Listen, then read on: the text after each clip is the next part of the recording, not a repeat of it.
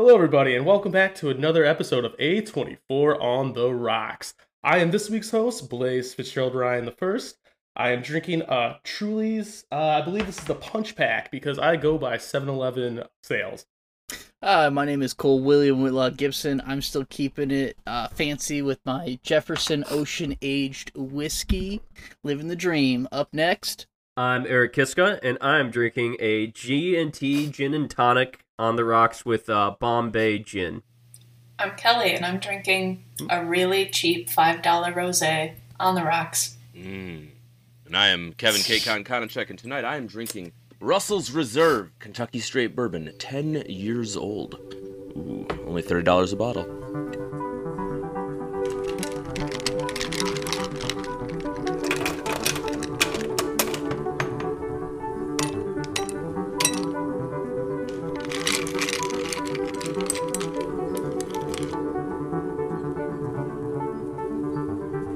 A24 on the rocks. Delicious. Sounds crisp.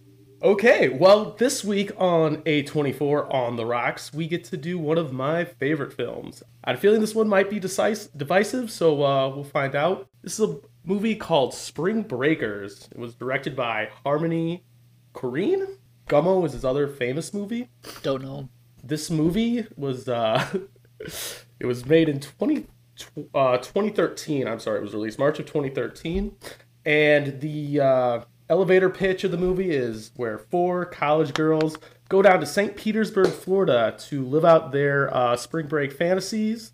They get into a little bit of trouble, and they get helped out by a gangster named Alien. And so it's all about how they deal through their trials and tribulations with getting back home for some of them or staying there put. So, I think a good way to start this is the way we started the other episodes that we've done is all three of these movies so far have had pretty big dramatic openings. This one, for instance, starts with Skrillex, Nice Spirits and Scary Ghosts, and in a hyper-realistic version of what Spring Break is. So, Kelly, I want to know what your impressions are on the vibe check on the opening of the movie.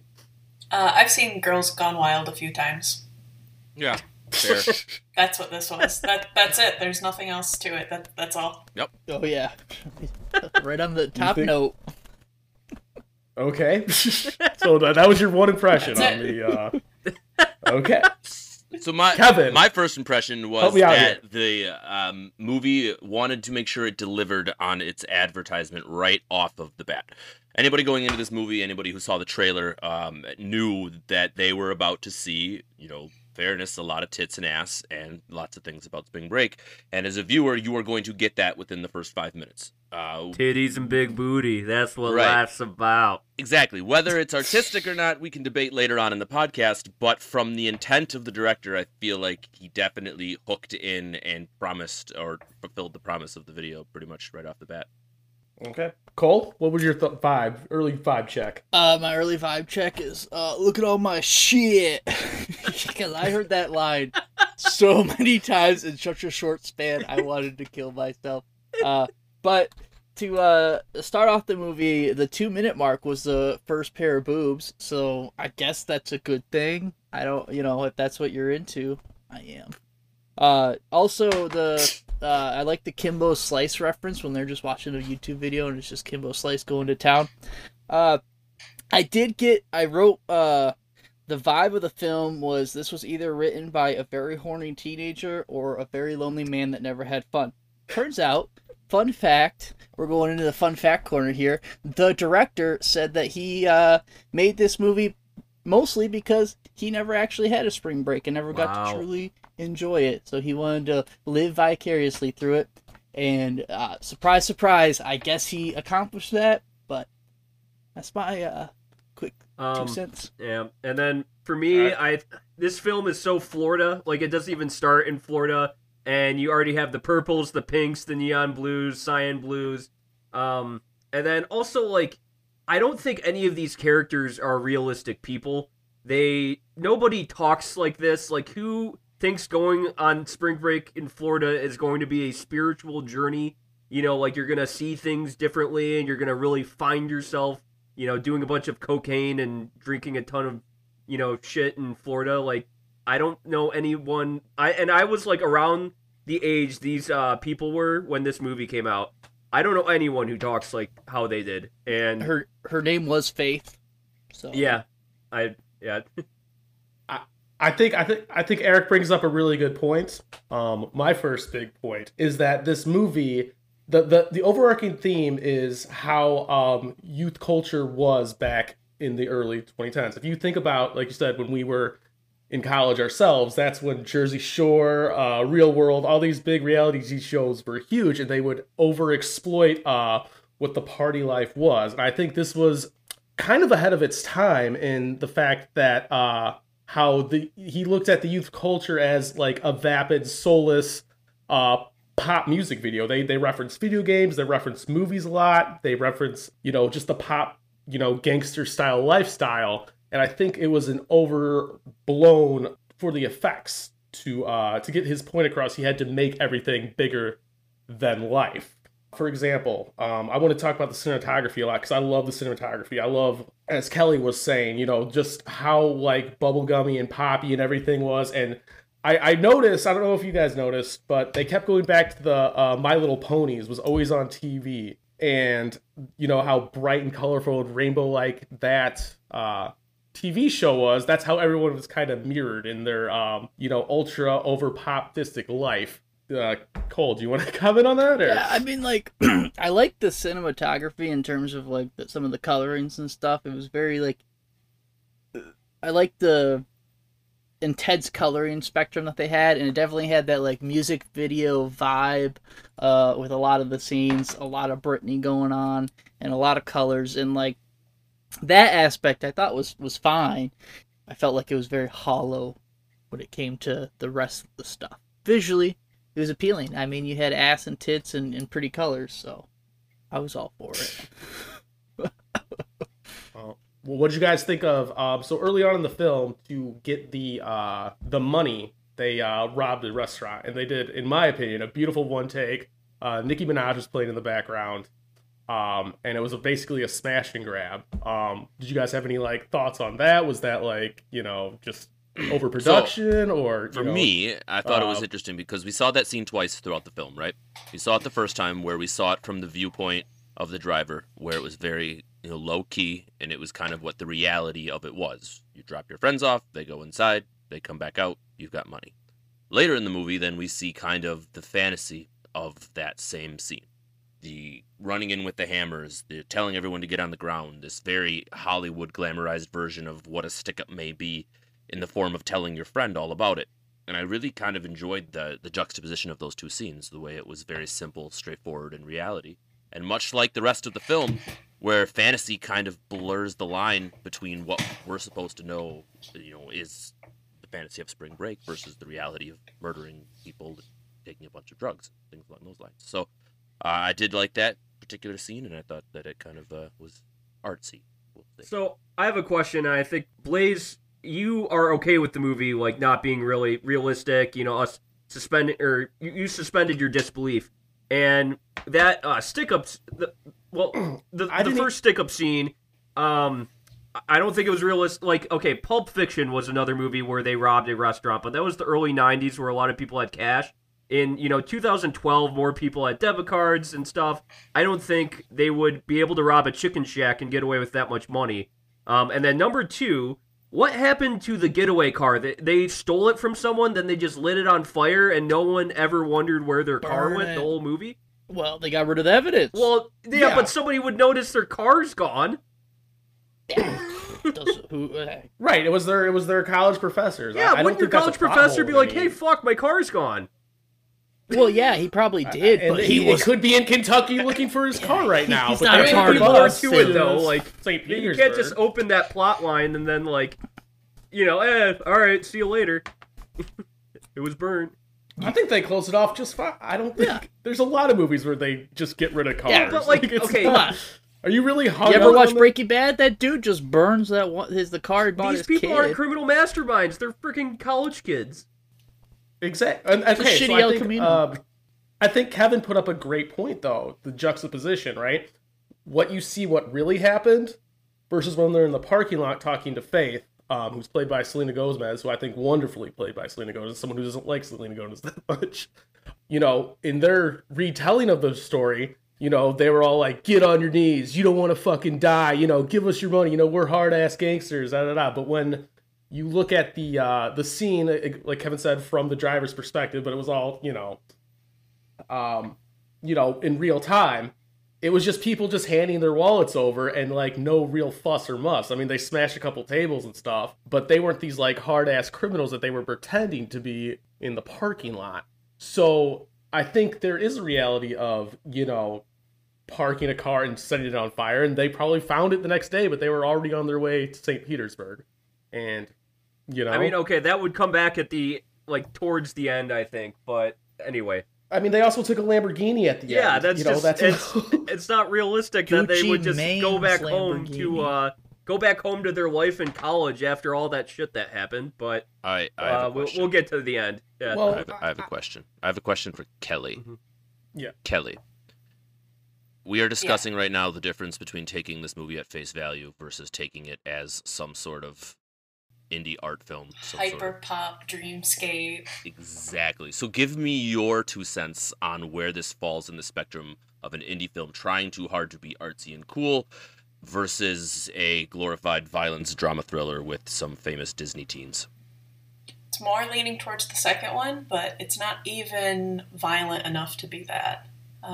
It's more... So there's 2 things that I want to do. One, I want to talk about what we just talked about, that scene. There's 3 times in this movie that made me feel anything, and that was one of them. That long car that's going around the outside, that long one shot, watching them pop through the windows, was beautiful, and that was a really good scene. And it made me kind of excited to see where else they're going to go, and we'll get to where those expectations fell. And that would be the only one, if it kind of kept with that kind of atmosphere and that feeling, then it would fall more towards, like, gory, hyper pop, like crazy violence, more fun movie. In summation, it's like a 5-minute thought that someone had in their head and then made it into a movie. And I think that that's all that I gather from it at all, as far as the aesthetic, as far as the plot, as far as anything goes. So that's my answer to that, if that's appropriate. Fair enough. Thank you. But can I interject and say that repetition is a theme of this movie? I hear you. Definitely, I hear you on that. I think the most famous line is "Spring Break Forever," and they say it over and over and over again. But I think, again, you want to go back and look at this. So they open up with this extremely loud, "Scary Monsters and Nice Spirits" by Skrillex, right, in the opening scene. The ending scene is a slow down piano version of the exact same song. So it's supposed to mirror itself. And like I said, we're playing into this whole pop versus reality movie where we are, as a society, we overindulge ourselves, through music, through video games, through stuff like that. Like, I don't want to get to the end of the movie right now, but I think there was some key signs that this was more or less in their heads of what actually happened, versus reality. I think if you can hang on to that, then it's a much more enjoyable film to watch, as the quote-unquote crime gangster pop lords that they were living out to be, I should say. But yes, I think repetition is a very, very important part. And going on to the music, I really enjoyed the entire score of this film. I think that was the most wonderful use of a Britney Spears song I could ever imagine. And I think it was artfully done. Kevin, I really wanted to talk to you about that. What you're the music guy. What did you think of how the music set the tone? Whether you like the tone or not, do you think it fit the movie? Or? So, we talked about the intro a little bit already, where Skrillex hits the bat, and much like the rest of this movie, that idea of an EDM beat kind of repeating on itself, being shot like a music video, the whole trying to relate with late 2010 teenagers, it felt appropriate to start out with, to say the least. And then kind of from there, they did have some pieces that were very interesting to me. Of course, the whole scene with the piano and Britney Spears, of course, was very well done. I thought that was shot excellent with the waves and just the ridiculousness of the bikinis and the ski masks and the automatic rifles. The whole thing was, enough to keep my attention throughout it all. But unlike the other movies where I was writing down every other song and I really felt that it aided to it, I was distracted by so many other things in this film that the soundtrack kind of fell away from it. So there were those two key moments, but other than that, my notes don't really include anything about the music, and that's probably just because there was a bunch of other things happening that I was trying to pay attention to during that time. So that's kind of my thoughts on that. Fair enough. So speaking of that scene, there is a character played by James Franco, named Alien, and he is kind of the most interesting character, I think, of any movie that we've seen. You may not like him. Cole, what did you think of James Franco and almost like his self-actualization in his other roles, like being just total to the 10th degree in this one? I think James Franco's character was very interesting. I think he played him like decently well. I did not like Alien, but he I don't think you're supposed to necessarily like him, but he definitely plays that whole that scene where they're at like hanging out, or like after he got them out of jail and he's kind of like pressuring them but not pressuring them and doing like, oh, I like you a lot, I don't want you to leave. I think he did that very well.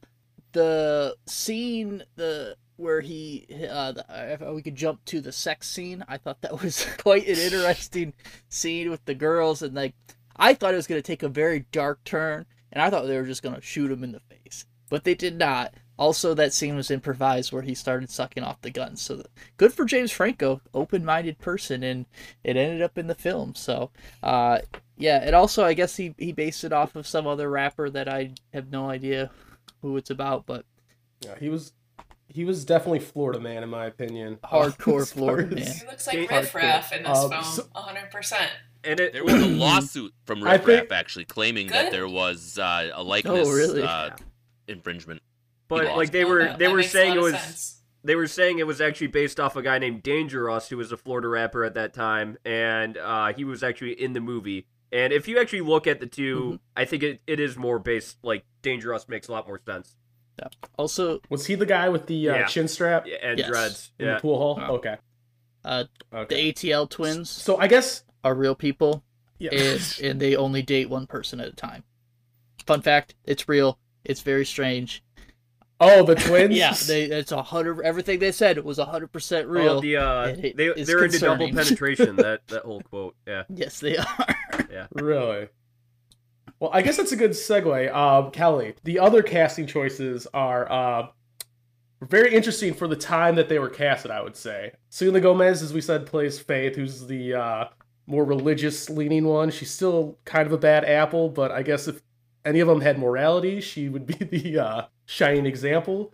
They also had Vanessa Hudgens, who's another Disney Star alumni, and then Ashley Benson from Pretty Little Liars. Now, what do you think Harmony Korine's decision was in casting these girls? Do you think this was their decision to like break out of the child star motif, or do you think like what do you think of that casting decision instead of like maybe less innocent girls, I guess, would be the PG way to put it. I think that it's very clear throughout the movie that they're trying to really show off these are young college girls. Look at their stuffed animal backpacks. Look at how young and innocent they are.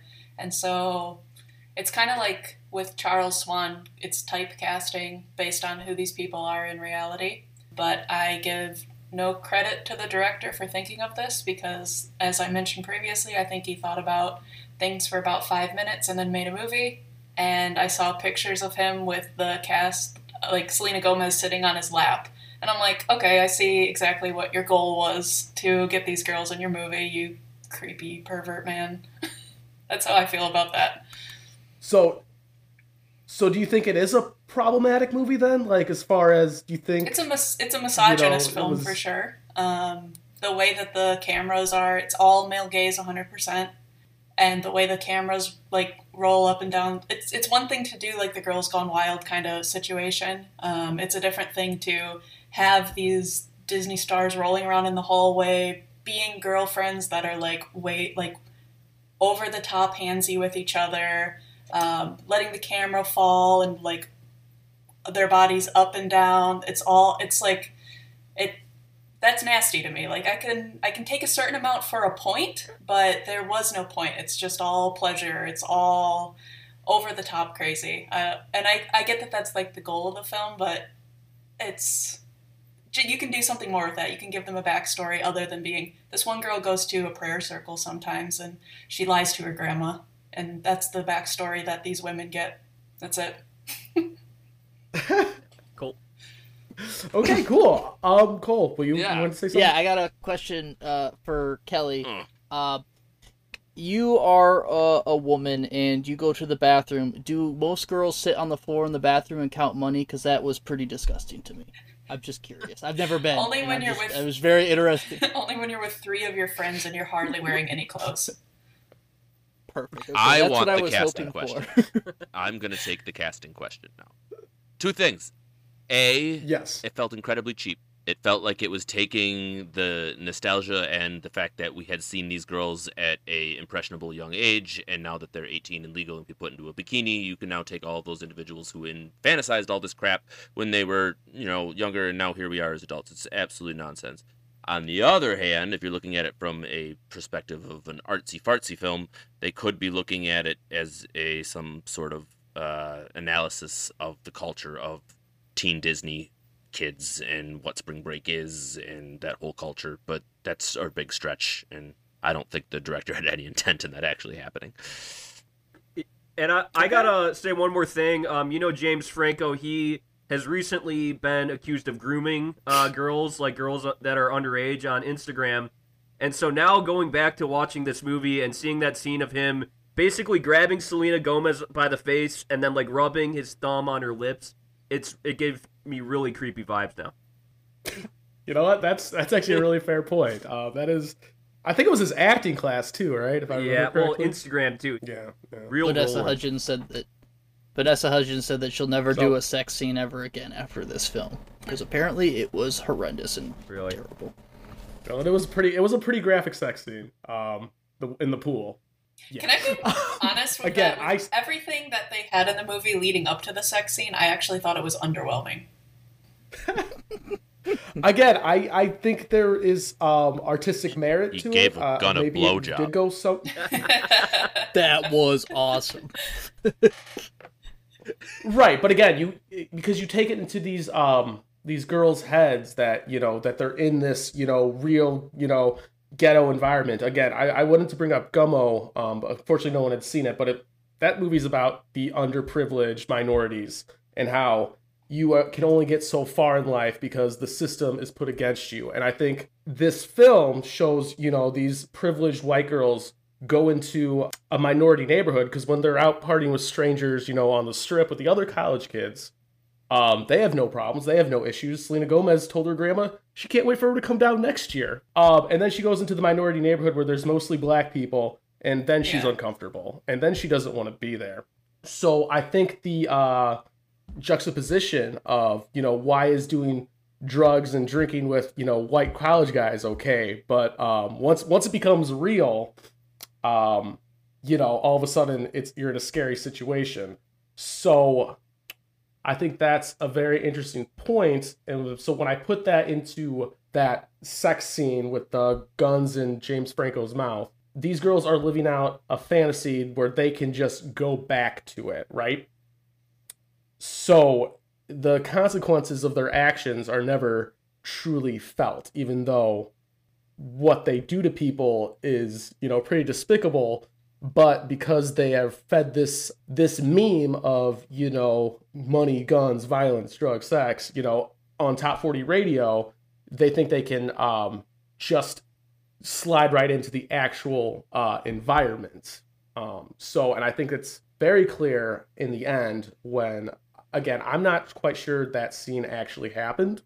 Again, I just love the final scene of this movie because I just think it's just so wonderfully shot. Again, the music is just perfect, and then they get on the dock, and the dock it looks almost like a runway stage.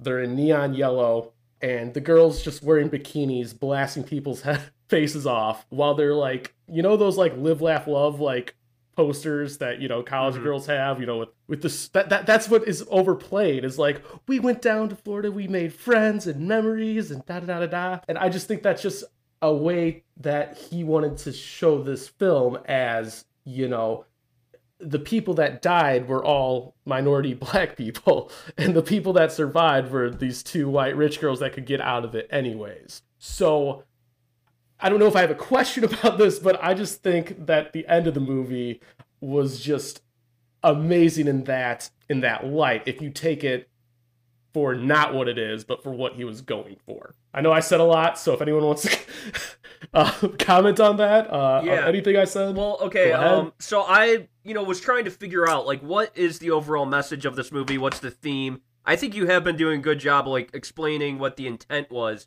But one, in every movie, I feel like, maybe this is just a personal thing, I feel like for me to take away anything from a movie, I have to care about one of the characters. I don't care about any of these characters. Like, they're all just, like, very flat, hollow people, which I guess if, you're trying to kind of make this a comment on, like, reality TV and pop culture at that point in American culture, that could be realistic. Like, it's just one big train wreck, basically. But either way, like, it doesn't do the movie any justice, where I just don't care about any of the characters or what happens to them. But two, I was, like, wondering, what is the theme? Like, could it be a comment on the American dream? But what is the comment? Like, could be a comment on hedonism and, like, American excess. They glorify Scarface in here. But, like, there isn't really a comment in the end. Like, I guess maybe, like, he's the director is taking the audience's, like, disgust of these people and just saying, like, okay, like, the American dream, excess is kind of a disgusting thing. And maybe that's what he was actually trying to say.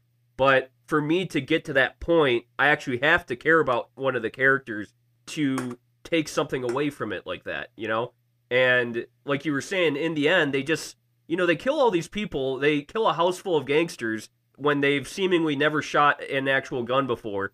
And they just, like, kill all of them, like, really lucky they were able to kill all of them and just get away easily. And so it didn't make me feel anything about it. So.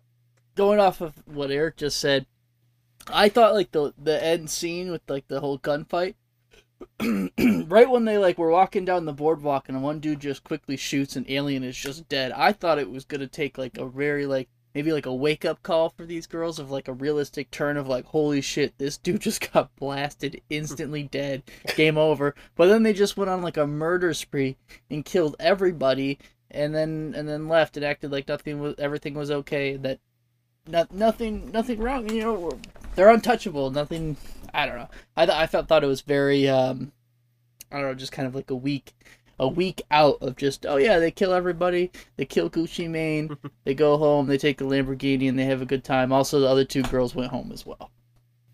I think the ending Kelly? scene, like you're kind of alluding to, Blaze, doesn't necessarily actually happen. I think it's kind of a play on, we were talking earlier about the diner, how it happened in real life one way, and then they talk about it a different way. And they, again, with the constant repeating of things throughout the movie and how no one actually says anything from their mouth, it's just oversaid on top of it. Something they kept repeating was pretend it's a movie or a video game.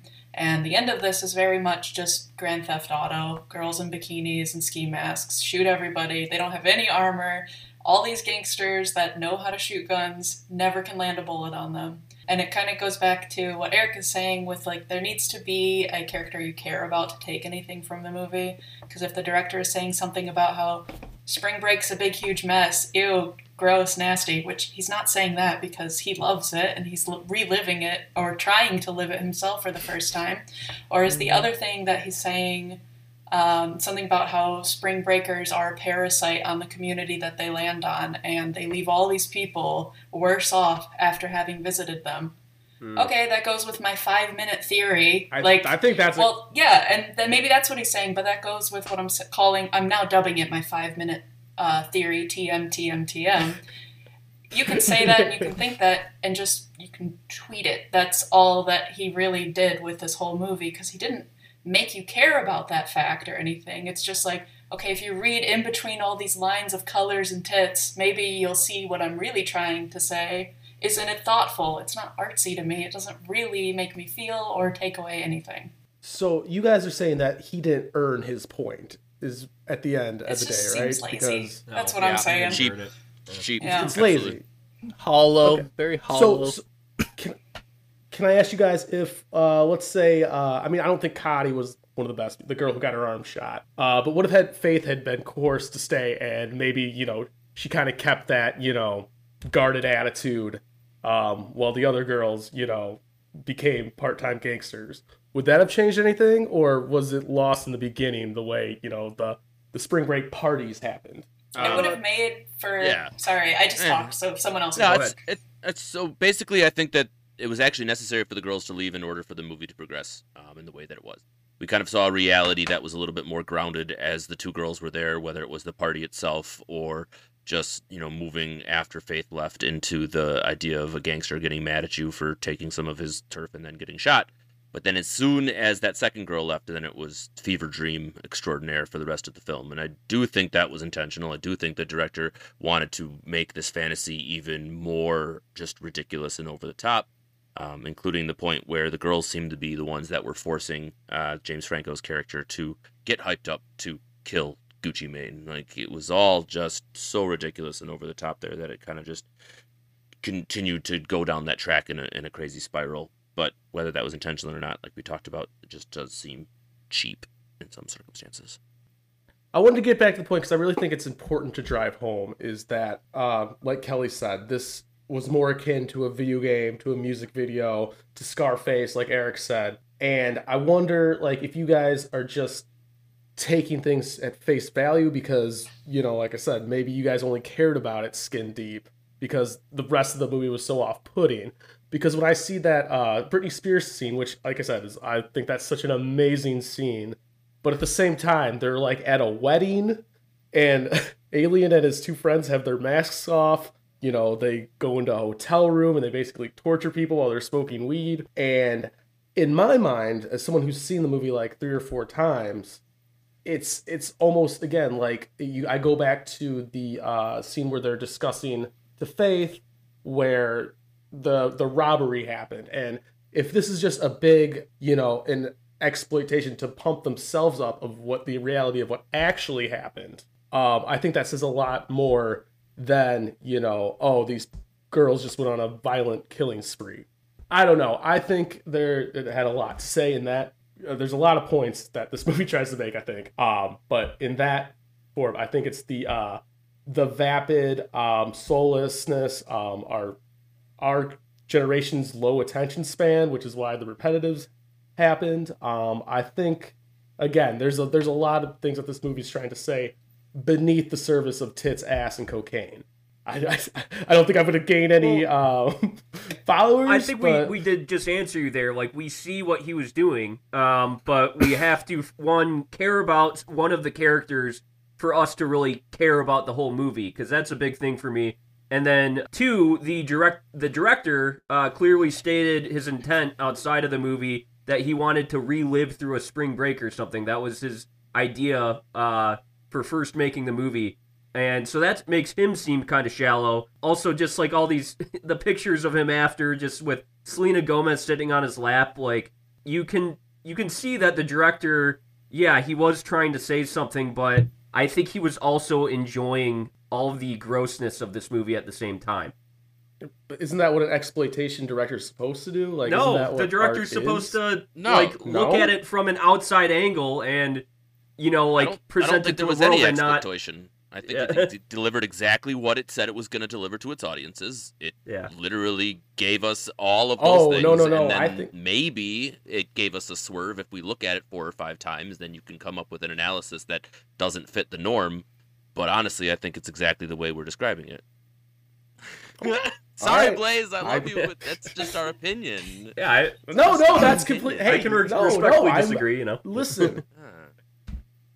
This is not a Blaze tater shit. This is a Blazeocracy, okay? We can all We can all decide how we Now, feel about it. has everyone only seen this movie whatever. once? Is everyone else? Is this our No, first this is time my watching second time, and I was actually going to say First that I time. actually liked it more the first time I saw it, but is because I saw it in college, and I did not think that deeply about this movie, and maybe that's You're not supposed to. why I liked it more. But yeah, Well, though I was probably the core Well, if it- demographic for people that when this first came out. I was like a 21-year-old, man. well, I think it was marketed wrong. Oh, go ahead. Sorry. I was just gonna say, Blaze, who also loved this movie and dubbed it his 2013 best film of all time, of that year, not all time, was Quentin Tarantino. And surprise, surprise, lots of bare feet, lots of women running around without shoes on. So, not that surprising that he liked it. I don't think he dove as deep as you did, but Foot counter? you and Quentin Tarantino both like it. Foot counter? Did you get one? I don't have a foot count. There was way too many feet going on. They did a lot. Impossible. They did a lot of handstands without shoes in the middle of hallways. They did that like 3 or 4 times. I don't know what was going on. Then they sat in a bathroom, and lots of feet. That took me back to a great Nelly song, though. And the Backstreet Boys song. Oh, it was so great. I do want to. Can I talk? But Can no, we talk I a do little want- bit about the fashion of that time, because I actually that was a kick. Like rewatching that, like woman wearing sweatpants with like stuff on their butt. The flat brims and just like all of that fashion during that time did give me a trip to like go back to that. Kelly, you were talking a lot about that too. Yeah, it's like it came out like the year that I graduated high school, and it was kind of interesting to go back to that time when fashion was literally the worst it's ever been since we started caring about fashion. And also, like, it was fun to hear all the Skrillex over again. I used to have a Skrillex haircut, fun fact, but it was fun to hear that, and it fit the movie, but it got old real fast at the same time. It is the most awful of all things, both that kind of like dubstep and the fashion at the time. But it was fun to be like, oh yeah, remember when that was a thing? Was because Ellie Goulding's track is Yeah. at the end. Were they like dating yet when that movie came out? I wonder. Because Skrillex and Ellie Goulding like dated for like a minute, but I don't know. It's kind of It was weird. weird. But I just wanted you guys to know my last piece on this was when I first saw it, I was not the biggest fan of it because of how it marketed itself. It marketed itself as like a action movie when it really was a lot slower paced than an actual action movie. But anyways, so now it's time for our favorite part. I think it's time to grade this movie. So Kelly, let's start with you since I think we're gonna go up. I don't know. Okay. With my 5-minute theory, I think that us having talked about it and everything, we've given a lot more thought into it than anyone else involved with the project.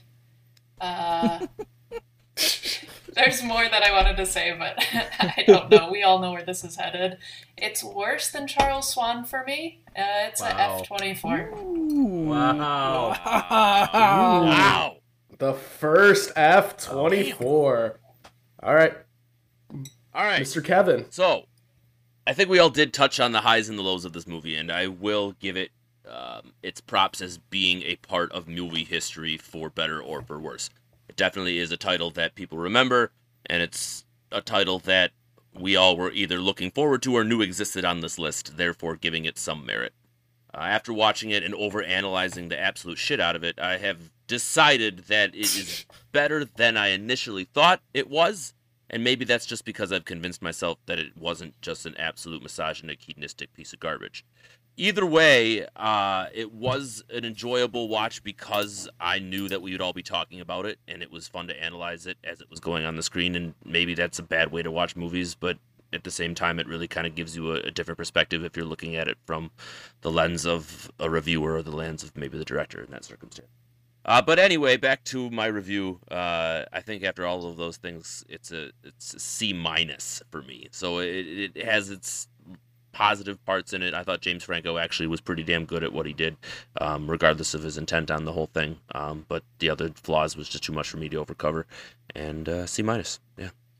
All right, so I do want to start out with 3 things I did like about this movie: the cinematography, the the lighting and the set design and the music. It succeeded at creating a world. That's a few things I will give to the director that made me give this a better grade than I initially would have. And he did a good job with that. But then after that, the actual script, the writing was, I think, pretty atrocious. Just the spring break forever. Like, I mean, did he just watch The Sandlot or something? Did The Sandlot and Spring Breakers have a handshake right there, where they both have very slow cuts of people going forever, and it was just not good. And the acting outside of James Franco was good, but the acting outside of James Franco did not lift up the script at all, and it just they were not good actors in my opinion. They did not succeed. Like I say again, none of these characters I cared about, and for me to care about a character, it usually has to do with the acting and the writing of the character, and I didn't care about any of them, which means it failed at both those things.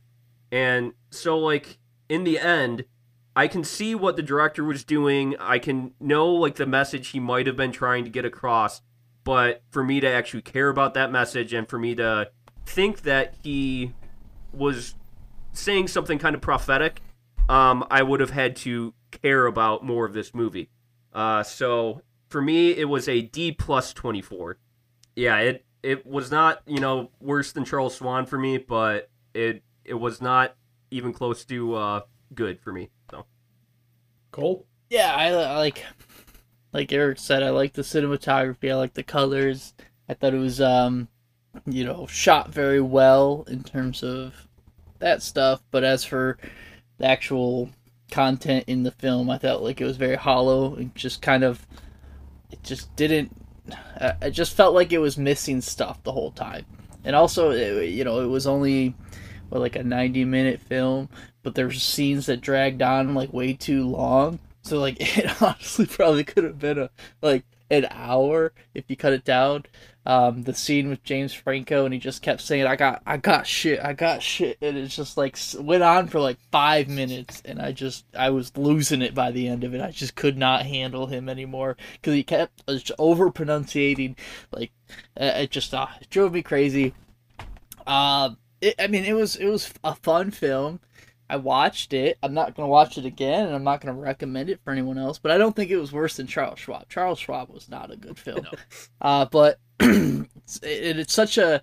Maybe we gave this film, not the best chance, because we went from Ginger and Rosa to this. Mm-hmm. And they are so different, but they're both That's true. Oh, it's young girls growing up and experiencing new things and stuff, but vastly different, way done very differently, and I like Ginger and Rosa way more than this film, so I'm gonna give this a D plus a 20 or a D plus 24. Yeah, I forgot whatever. My prefix. Oops.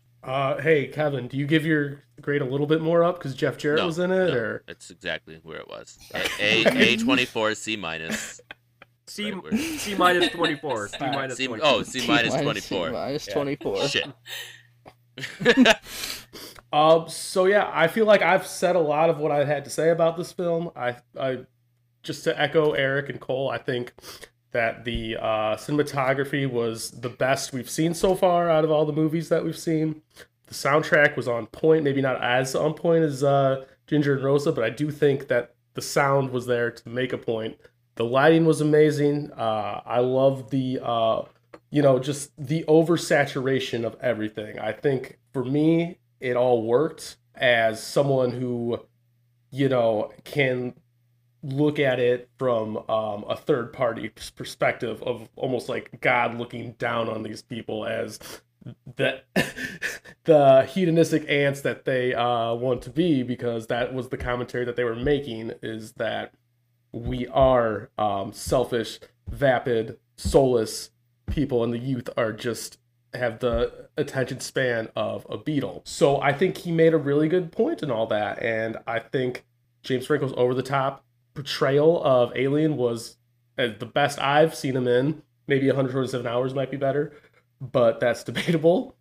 you know, and like I said, the colors, it just kept moving along. I do agree with Cole that there was some slow parts. I do think some of those scenes could have been, you know, cut a little early, but I think the overall message was there for me. So I'm going to give it a B24, solid B. I would definitely recommend it to everyone to see at least once, at least to get their opinion on it, because I do think it is a decisive movie. I do not think that this is a gray movie. I think it's black and it's white, you know, in the fact of whether you're going to like it or not. So yeah, that's it.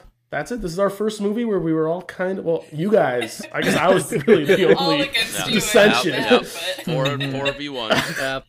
Hey, no, that's so yeah, no, that was really fun to, like, you know, actually have some verbal banter where we're not just shaking each other's hands over everything. So that's really fun. So I believe our next movie is kind of a movie around the same ilk. I can't remember what it's called. The right Bling now. Ring, which is actually a true story about these group of, I think it's a group of women that went around Hollywood stealing stuff, like doing home invasions on very famous celebrities.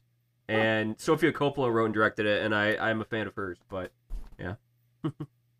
Interesting. Unlike her brother. Yeah. Right.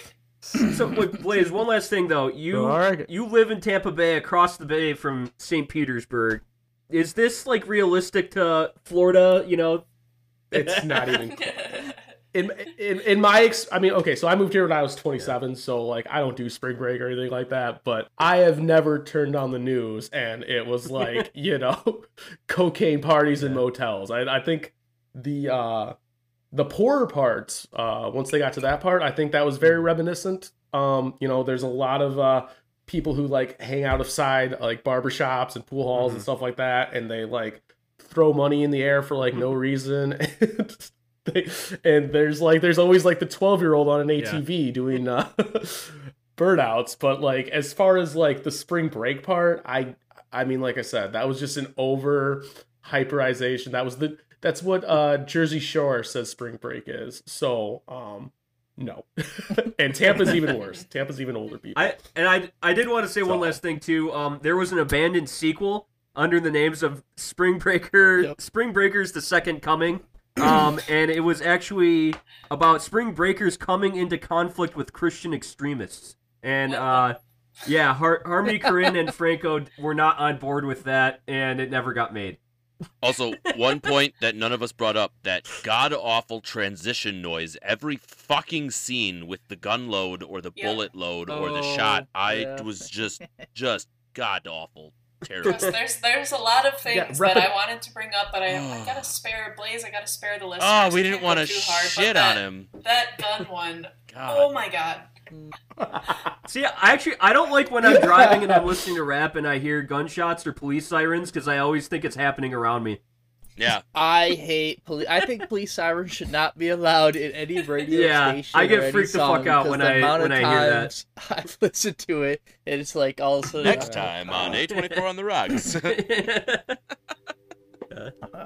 All right, spring break forever, bitches. Spring break.